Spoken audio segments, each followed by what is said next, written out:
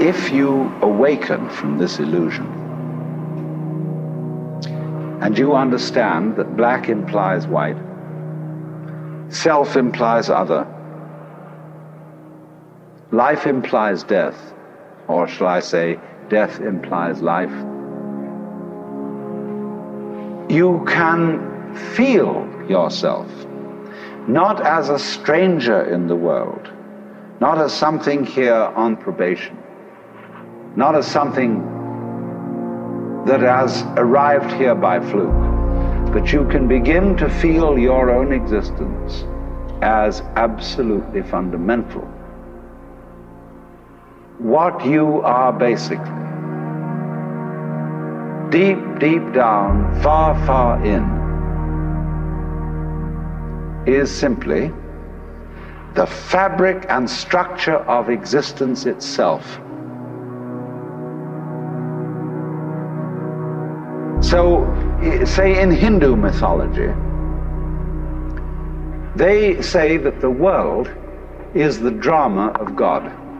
God is not something in Hindu mythology with a white beard that sits on a throne and that has royal prerogatives.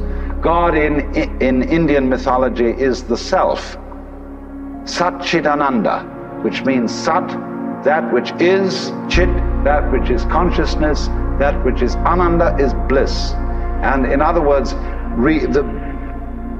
what exists, reality itself, is gorgeous. It is the plenum, the fullness of total joy. Wow-wee. And all those stars, if you look out in the sky, as a firework display like you see on the 4th of July, which is a great occasion for celebration. The universe is a celebration. It is a firework show to celebrate that existence is. Wow-wee.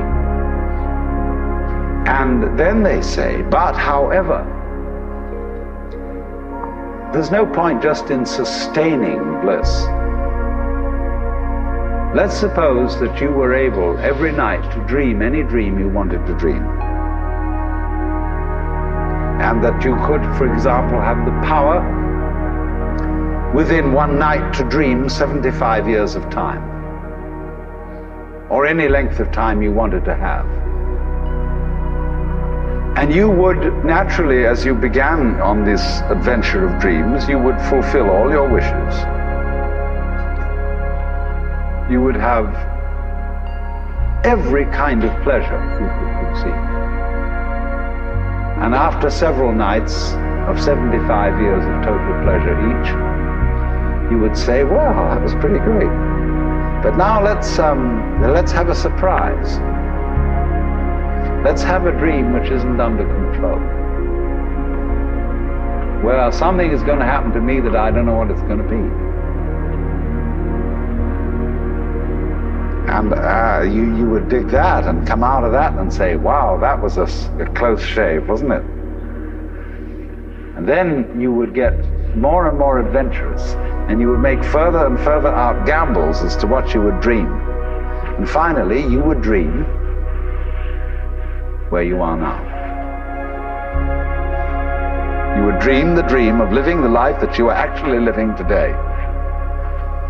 That would be within the infinite multiplicity of choices you would have, of playing that you weren't God.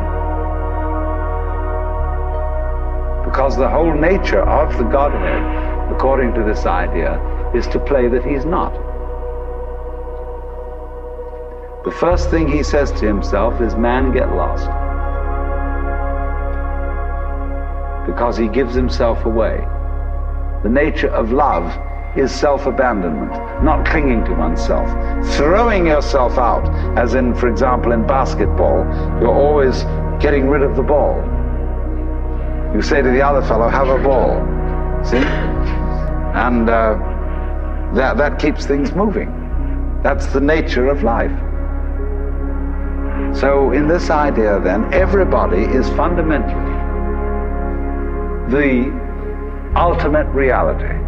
Not God in a politically kingly sense, but God in the sense of being the self, the deep, down, basic, whatever there is. And you're all that. Only you're pretending you're not.